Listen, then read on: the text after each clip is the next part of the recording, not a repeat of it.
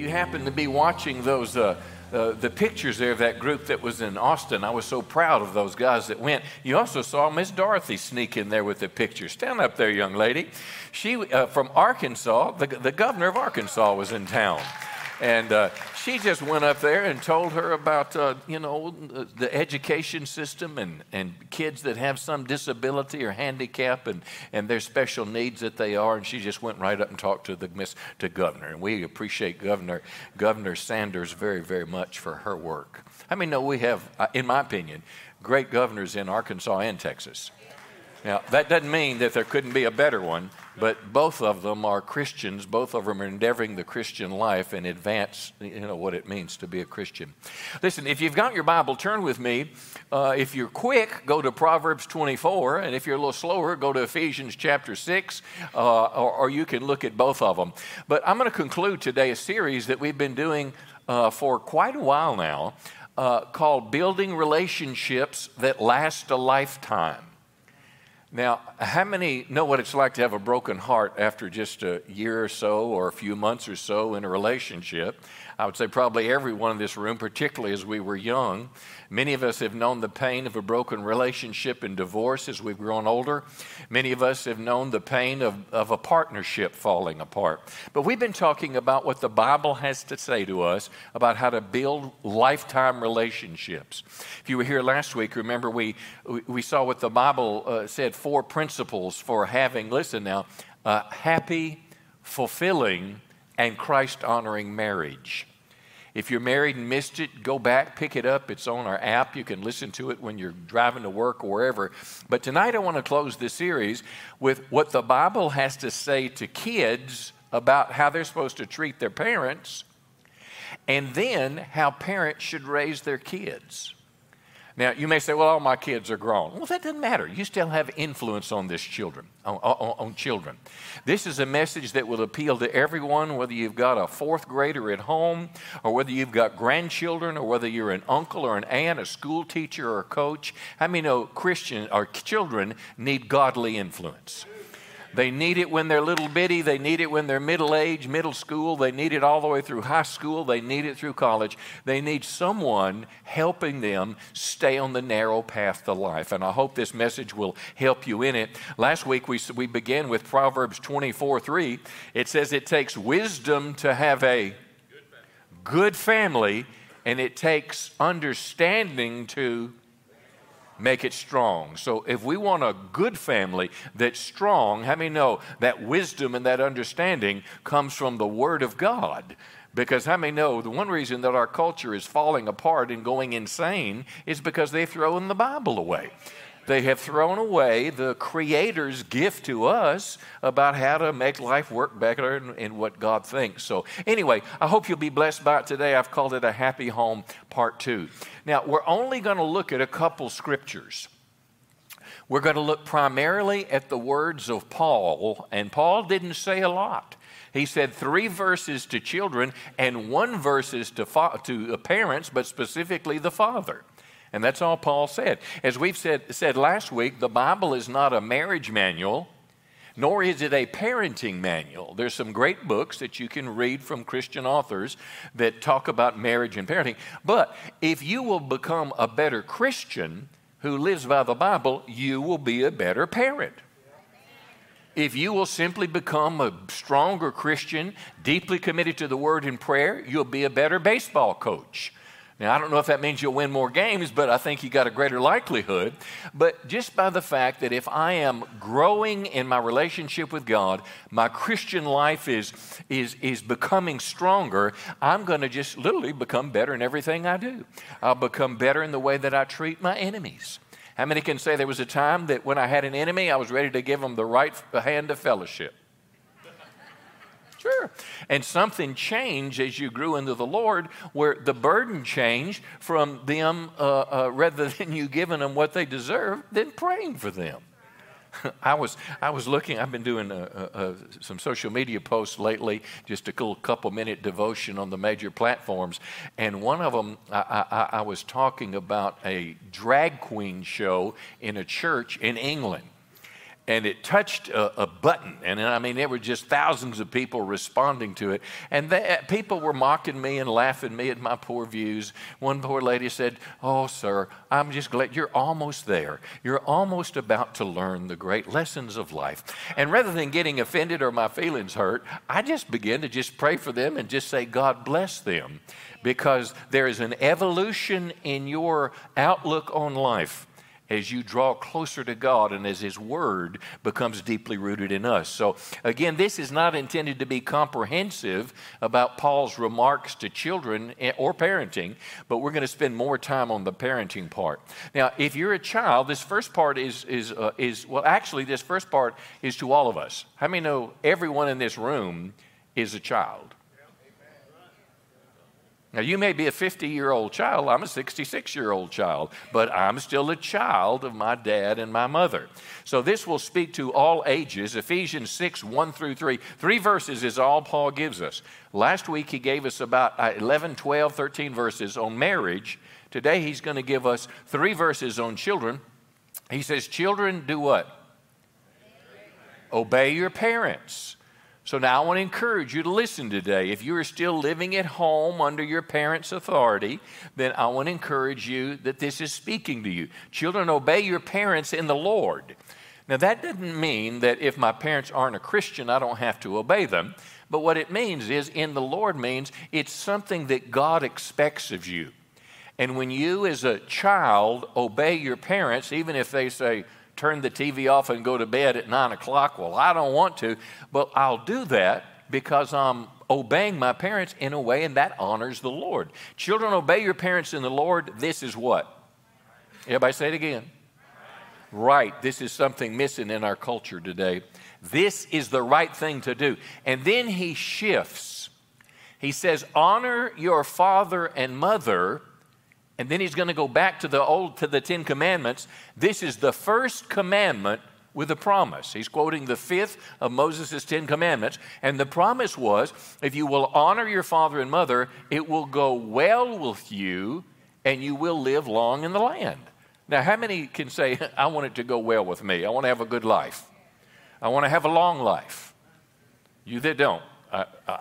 We have plenty of pastors to do funerals, so if you're out of here the next week or 2 weeks, but I don't know about you, but I want to have a good life, a happy life. I want to live a long life.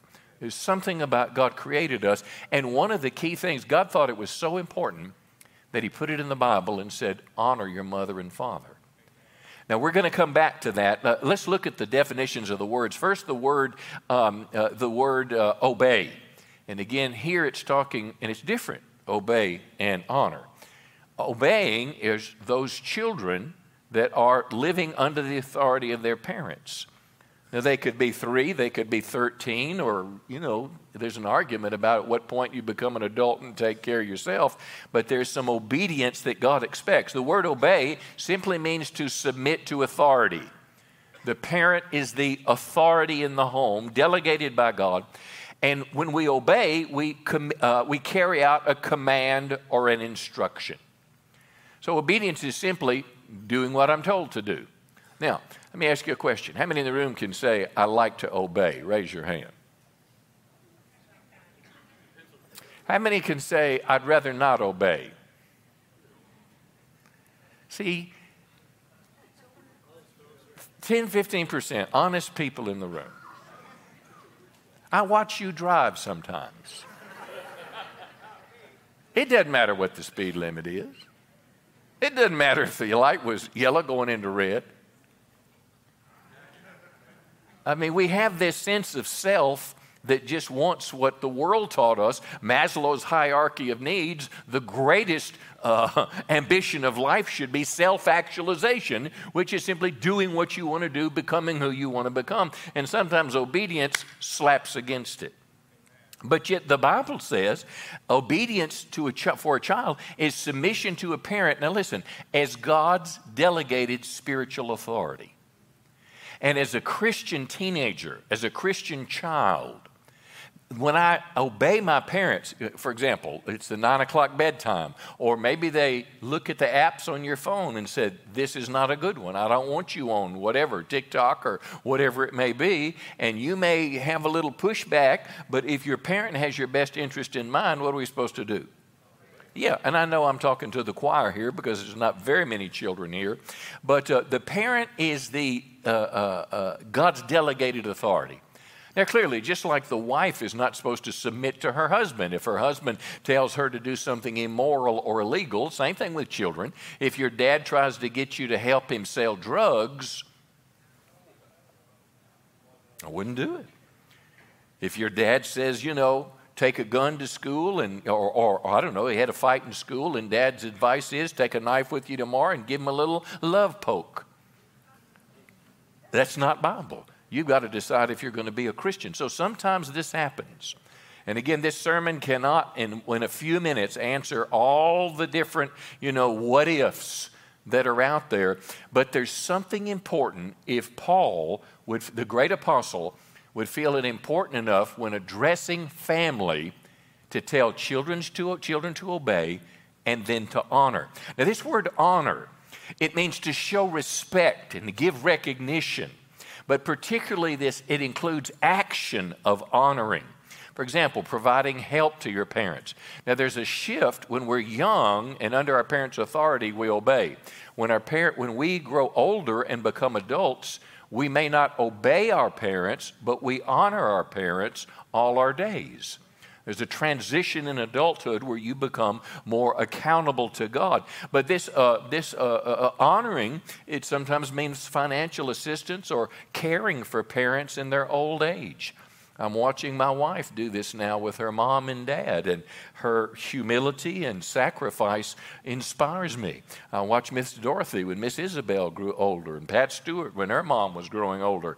I watched them take care of their aging parents. Well, this is biblical. 1 Timothy chapter 5, verse 4 says, and he's talking about a widow in particular, but he says, if she has children or grandchildren, their first responsibility is to show godliness at home and repay their parents by taking care of them.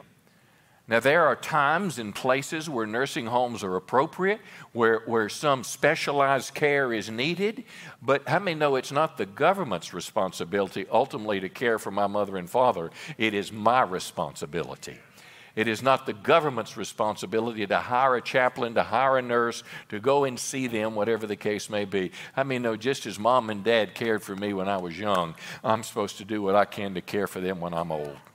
You say, what if they don't live with me? That's why God made cell phones. You say, my parents don't, if your parents text them a lot. If they don't text, call them. Send them pictures. But something to honor and to share and to show that. Again, obedience primarily to young children. Honor is lifelong when we become adults. And again, all this is a part of our submission to Christ.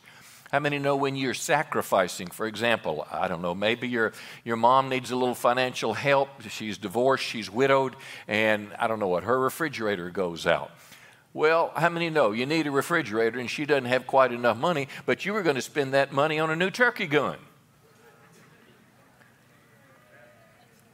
Come on now. Or the sale at Dillard's or wherever. Sometimes there's a little sacrifice involved. I'm speaking a little better than you're amening this evening.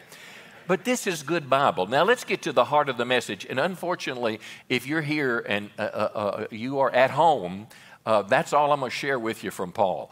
But we have a great youth pastor, Pastor Cole. We have great kids zone pastors that are in there that can help you work through problems and issues and can sit down with you, about all the questions that I have created by this just one verse. Now, what did Paul say to parents? And Paul only said one thing. And actually, he said two things in it, but one verse. And we're going to look at that verse and look at what I'm going to call three parenting priorities from this one verse But again, if this was important to the Apostle Paul, I want to make it foundational in my life, just like the principles for marriage for last week. Ephesians chapter 6, verse 4, it says, "Fathers, don't provoke your children to anger." Now, he's not dissing the mom or ignoring the mom. You remember last week we saw when Paul introduced this subject saying that the husband was the head of the home. Well, when we think head of the home, what do we think as Americans? Boss. That is not what the Bible is talking about. How many know Jesus gave us the example of servant leadership? Remember when the disciples, Jesus is getting ready to be crucified, and he's washing the disciples' feet. I mean, there's a servant leadership that should characterize the head of the home. For the father to be the head of the home means that he is ultimately responsible for his home, to care for them with their financial needs, their spiritual development, and their discipline. This does not exclude the role of the mother, but he is being consistent in what he's teaching. So fathers, and I think reasonably mothers, and today maybe a grandmother is raising her child. Or maybe you're raising a foster child. Or maybe you're raising someone else's child. It's complicated in our world today. In the biblical era, families were much more tight-knit. In the biblical era, there was not this mobility that set in where they're living all over the country. Typically, they would oftentimes even share a life under the same roof. And there was just a closeness that was there. The grandparents was there to be the babysitter. You didn't have to pay. What do they charge for an hour of a babysitting now? Too much? All right. Well, not if you're the babysitter. But here's what he said. First thing he said, it has to do with their emotional development and your parenting style, recognizing this. Don't provoke your children to anger by the way you treat them. Now, that's not saying if you caught your child watching porn or something on the phone that you don't take the phone away and they get angry and mad and you give it back. It's not what we're talking about here, because kids are going to get angry at mom and dad. Come on. How many can say, I did when I was a teenager? How many can say, when I was a teenager, I knew much more than my parents? Yeah, see, so we're on the same board here. But this word, provoke your children to anger, it means to irritate them. And listen to this, to cause them to resent you by unreasonable demands. It means petty rules, showing favoritism.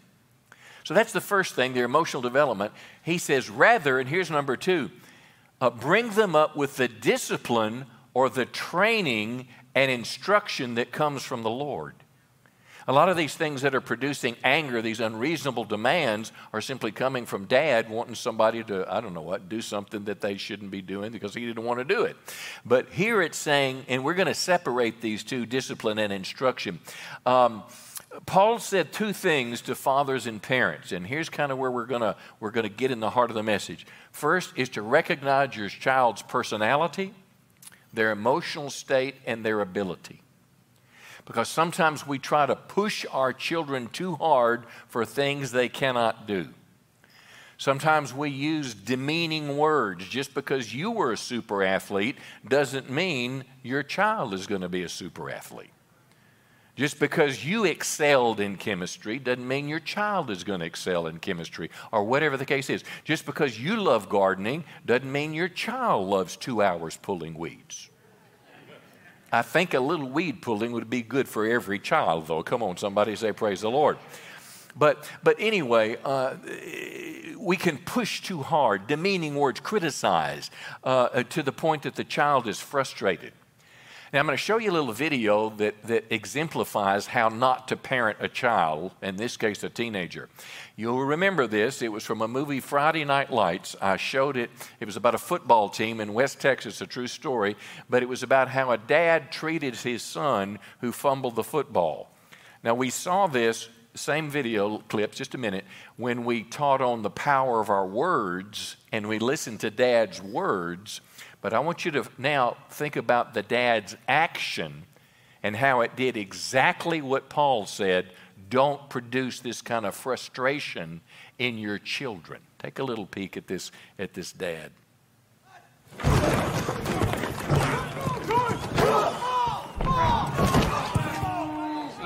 for your gene pool, Charlie. Alert, everybody. What about the expectations of coaching a team like this in a community like this? Well, I guess there's always a surprise or two in every community. Ball. Just concentrate on hanging on the ball. Both hands, okay? Both hands. That's all. Hey, come here. Come here. What's the problem? Get off the field, Dad. Why can't you hold on to the football? Tell me why you can't do it. Just tell me. That's all I want to know. I'll try better next time. Come on. Hey. Don't you walk away from me.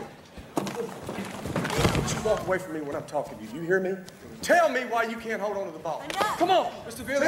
Answer a question. Answer. First day of practice, Mr. Billy. Hold on. Seriously. Good. Enough. Charlie. Okay. Embarrassing me out here. It's all right.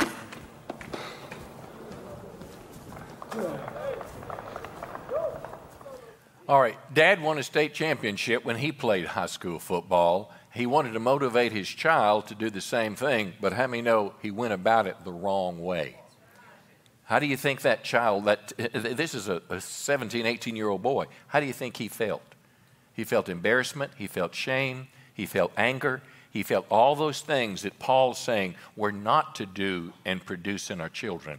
You know, any good coach, including a parent, you know, you want to provoke that kid. You want them to stretch. You want them to do better than they've done before. But that's not the way to do it. And that's probably the best visual example I could give you of what not to do when it talks about your child's emotional state, because children are so vulnerable.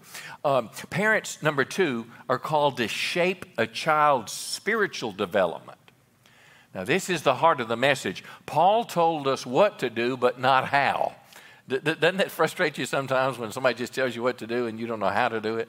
It may be clear and simple to them, but it's not so clear and simple to you. I want to try to make it practical to you. Because again, in Ephesians 4, what Paul said, it says, bring them up in the discipline or the training and instruction that comes from the Lord. Now, what does that mean? That means teach them about God and the Bible and train them to live a life that pleases the Lord. That's basically what Paul is saying in that part of the verse. Teach your kids about the Bible. And this is not just your children under your roof. I was talking to someone today that cared deeply about education in our city and the failure of some of our schools to graduate kids that can even read and find a job. One of the most missing things in our culture today, and of course it's because of the breakdown of the family. And he said, hey, would your church even consider maybe doing some after-school reading programs?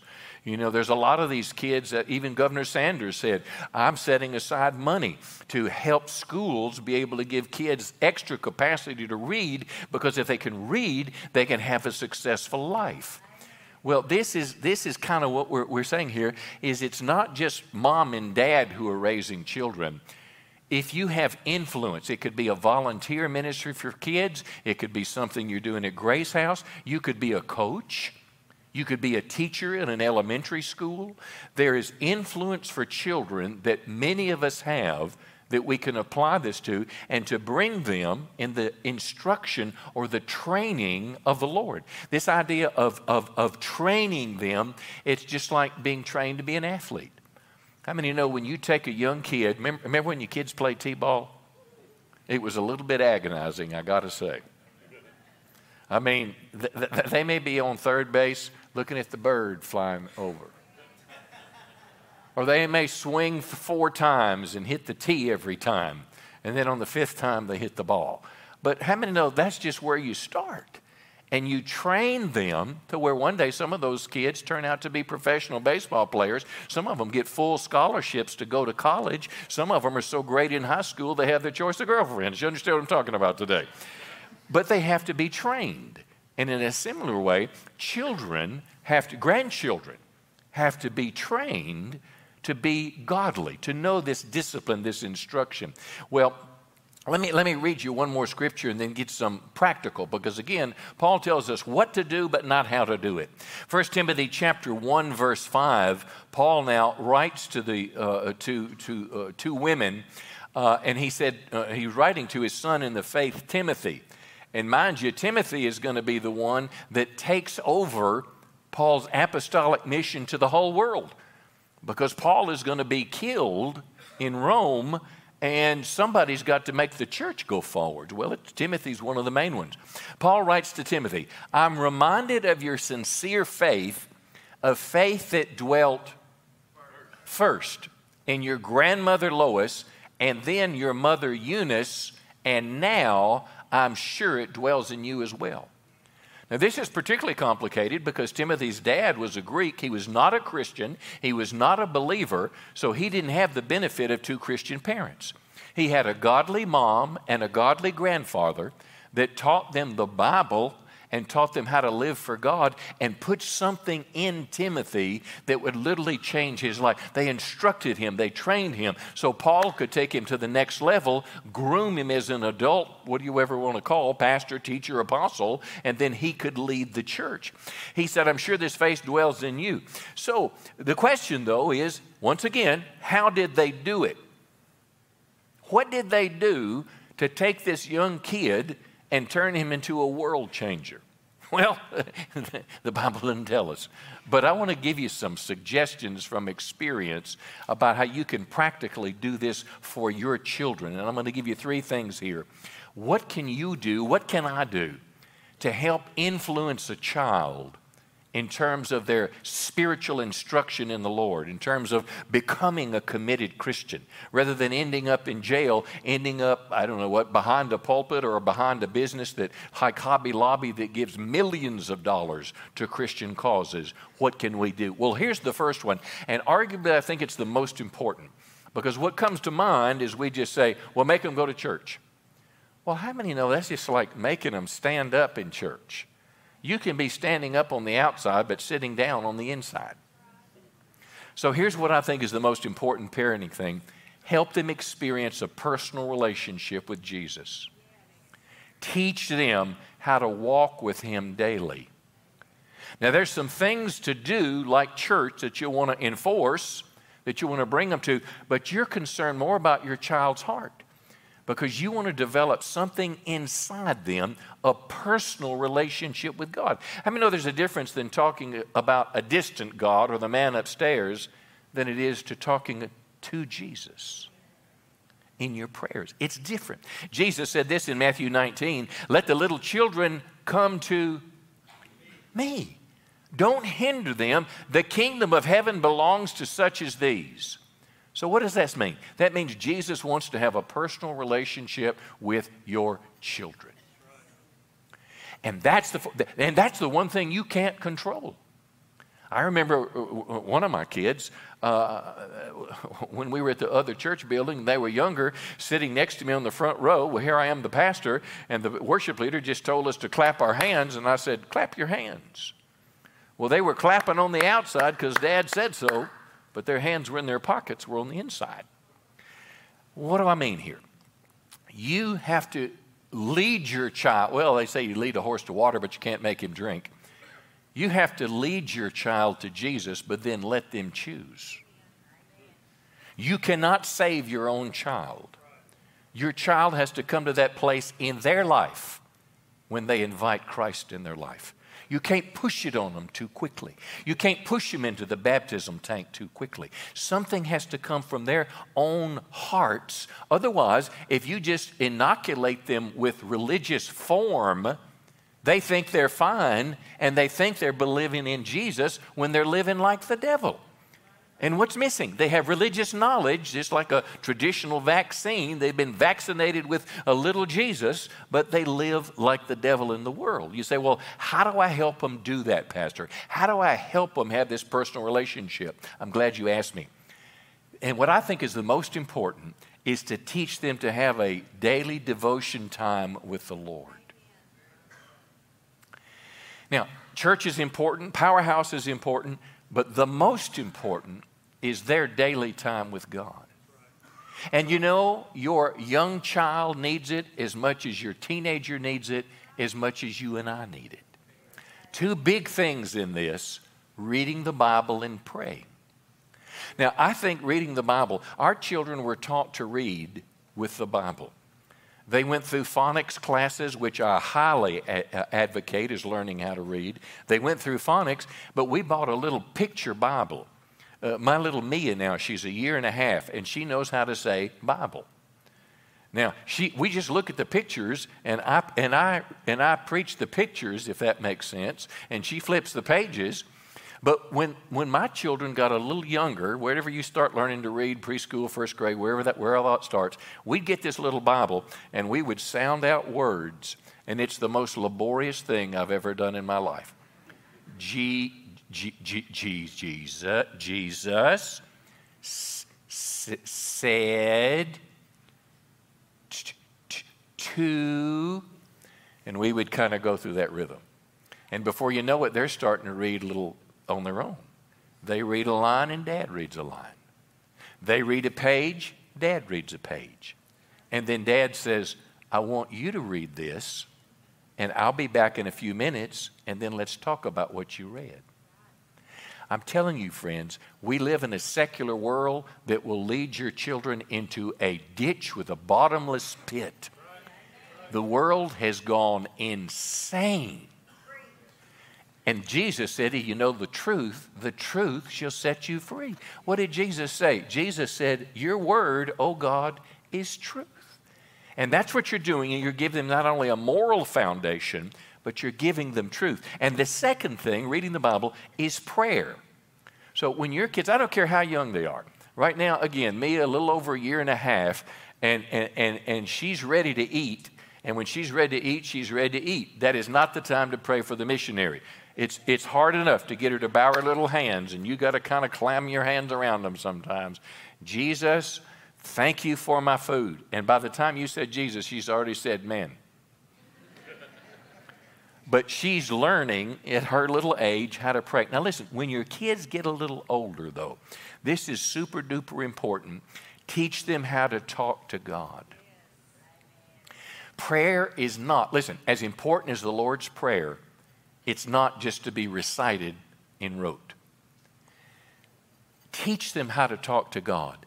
Teach them how to pour out their feelings to God. They already know to ask God for what they want. Teach them to pour out their feelings. And listen, if they mess up or if they sin, let's say they do something that's wrong. Let's say they stole some candy from a store. And you found out and you made them give the candy back. Well, when you get home that night, you get on your knees, you want to teach them to ask God for forgiveness, not just the store manager. Because their sin is a sin against God first, and then against us. This forms relationship through the Bible and prayer, and arguably that could be the most important thing I could tell you. But the third thing I would say about raising these godly kids is their need for Christian friends. Because the bottom line, kids are going to become like their peers. They're going to become like their fellowship circle on Facebook or TikTok or Instagram or whatever. I mean, they're going to become like their peers, and that is why, in my opinion, the Kid Zone, the Powerhouse, is so important to have your children there. And let me tell you this, it is not convenient. When I looked at what the youth camp cost, I thought to myself, I'm glad I don't have a kid. But you know what? The church makes zero money off of it. We pay for, oftentimes, some of the time, the gas. And if the bus breaks down, we have to get it fixed. It's just what life costs. But it's worth it. Kids have been transformed. When Pastor Travis was the youth pastor, kids would come back transformed from that trip.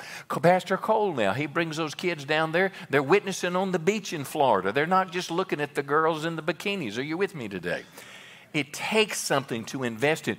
But in case you hadn't thought of this, in our culture today, now look, when I was a kid, when I was in the first grade, the principal would come on the loudspeaker first thing in the morning, and he would read the Bible and pray. Well, that's not happening anymore today. Wednesday night was a sacred night, and you would never play a ball tournament on a Sunday. But look at today's world. Wednesday, forget that. And the weekend, You know, you may wonder sometimes where Pastor Travis is. Well, I'm wanting him to be a good dad too. So now he's able to be with his kids more and be a coach more. And you understand? Because it just happens on the weekend. And he tells me he has little chapel services, not just for his kids, but he uses the baseball experience for other parents to have chapel services. Church involvement is the only Christian influence in society today to help you raise godly kids. Unless you're in things like a homeschool network or have a Christian teacher, there's nothing in our culture and society that upholds Christian values, and I encourage you to get your kids involved in that. Here's a promise, if you will. It's Proverbs 22:6. Train up a child in the way he should go, and when he is old, he'll not depart from it. And I am living testimony to that. Mom made me go to Sunday school when I was a kid. Julia taught me John 3:16. I lived like a little wild hellion 16, 17, 18, and 19. And one day the Holy Spirit dealt with my heart, and I didn't have to question whether it was Buddha or Mohammed. Come on, I already knew John 3:16. I already knew that Jesus said, I'm the way, the truth, and the life. No man comes to the Father but by me. Give the Lord a good hand there. I must be enjoying this because I'm a little behind, so I'm going to have to speed it up. The second parenting priority, the first one was bringing them up in the instruction of the Lord, but there's another word that's there, the discipline of the Lord, and this is the training. Now hear me in this. Children need to be taught about boundaries, consequences, and authority. It's the word discipline. Proverbs 19:18 says, discipline your children while there is hope. Once they're in jail for a 20-year sentence for something, there's not much hope. Discipline them while there's hope. Otherwise, you're going to ruin their lives. If you let your children run wild and you don't stop them, you'll ruin their lives. Proverbs 13 says, if you spare the rod of discipline, you hate your children. Oh, no, I would never tell my children no. I want them to have freedom of expression and freedom to choose and make choices. Baloney. Give them some of it, but keep them on the right path when they get off of it. It says those who love their children care enough to discipline them. What is discipline? It is correction or punishment that is intended to correct a wrong action. It is training that corrects, molds, and perfects moral character. It is up to you. Discipline is based on the premise that there is right and wrong behavior, and wrong behavior or sin has consequences, not only in this life, but the world to come. The purpose of discipline, and hear this one, is threefold. It is to help children respect authority, ultimately God's. It is to teach children the difference between right and wrong. And it's to teach them there's consequences when they do wrong. And that's what our discipline is. American society has lost restraint and encourages rebellion. Did you watch the riot of the teenagers in Chicago? You should go back and look at some of that video. Hundreds of teenagers ransacking the town, ransacking the stores, stealing. And the mayor-elect basically said, they're just poor kids and they're going to get okay and they're going to be better. Those kids need discipline. And based on the severity of their action determines the level of discipline that should come. But what's happening? It's not being taught in the home. Come on now. They're not a part of a church. Many of them don't have fathers at home who are supposed to be initiating discipline. And mom's doing the best she can to put food on the table. But somehow we must find a way. A parent is the first line of authority.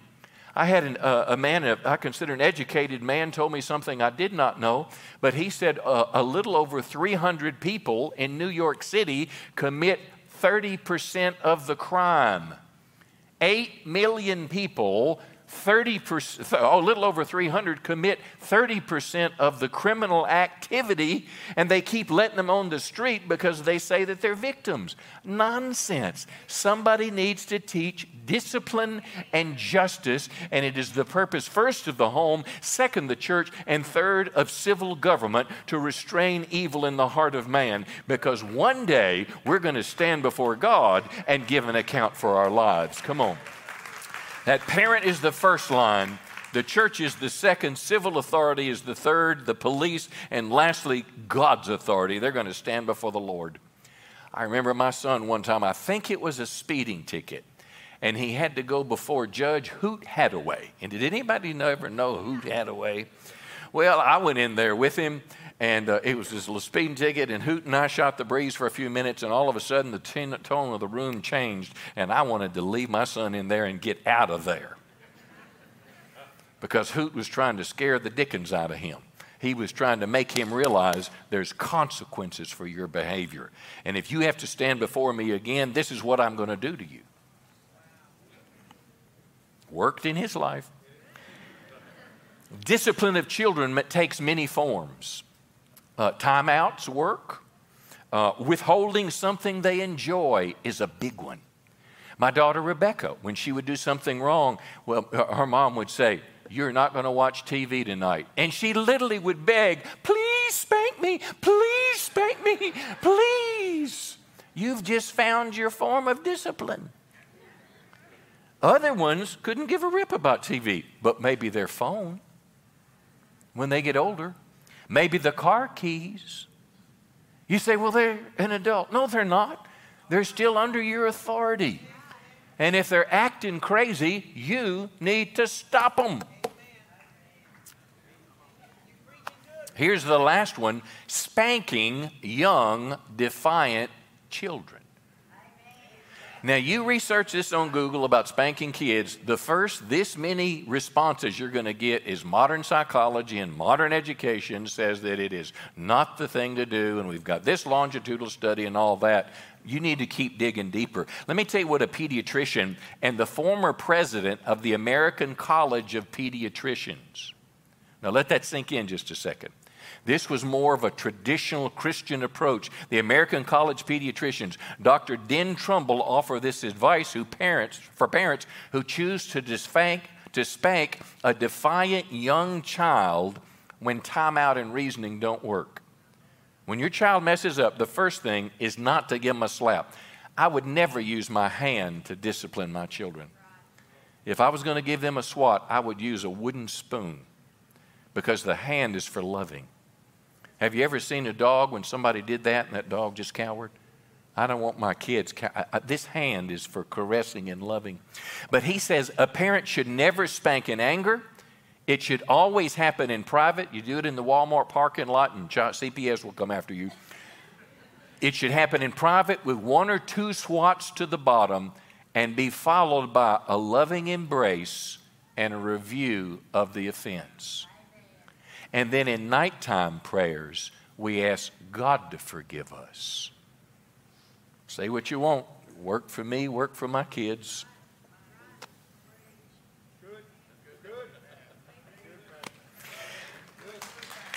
Let me wrap it up.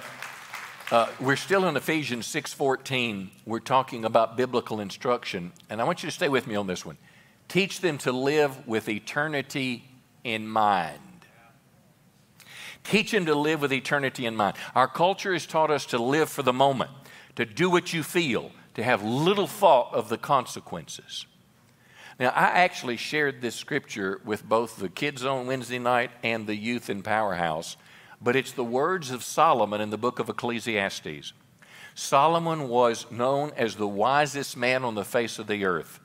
He was the king, so he had power, he had money, he had influence. He built great buildings and great structures. He tried to find happiness every way he could, and he had the power and the ability to do it.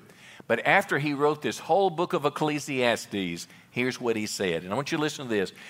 The end of the matter. In other words, I've looked at the way you should live your life. He said this, all has been heard, fear God and keep his commandments, for this, and this is huge, the whole duty of man. Why? For God will bring every deed into judgment with every secret thing, whether it's good or evil. So what are you trying to tell me today, preacher? I'm telling you, you need to teach your children not just to live for the day or their jobs or their careers or the vacation, but you're to teach them to live in a way because they're going to stand before God one day and give an account for their lives. And they need to realize it early. This is why the Ten Commandments were so important in schools. And do you realize last week the Texas Senate passed a bill to post the Ten Commandments in Texas classrooms? Now, that's a good thing, but there's a lot of signs that are up there that you can ignore. What did the Ten Commandments do in the history of the world? It taught the world, number one, there is a God. It taught the world, number two, there are boundaries and consequences, that just like Adam and Eve, when you defy those consequences, you will one day be judged. Why do you think kids are carrying guns into school? I had a parent tell me, I won't name the school or the school district, but they said they have found 5 guns on campus this semester. What is missing? What is happening? These kids have no sense. Their songs are about violence. Their rap songs are about violence. Their TV is about violence. Their video games are about killing. And it's monkey see, monkey do. I'm telling you, friends. The end of the matter, teach them. I taught my kids when they were young. It was a saying by John Maxwell, if you've ever heard of him. And Maxwell would prepare you for your career. Here's what he said, and this is worth listening to. Pay now, play later. Play now, pay later. But one day you got to pay. So what he's saying, do the hard work first, and then you can drive the nice car later. Do the hard work, do the education first, and then you can have big house, big screen TV. Now, as important as that is for a career, how much more important that we teach our kids to live with eternity in mind?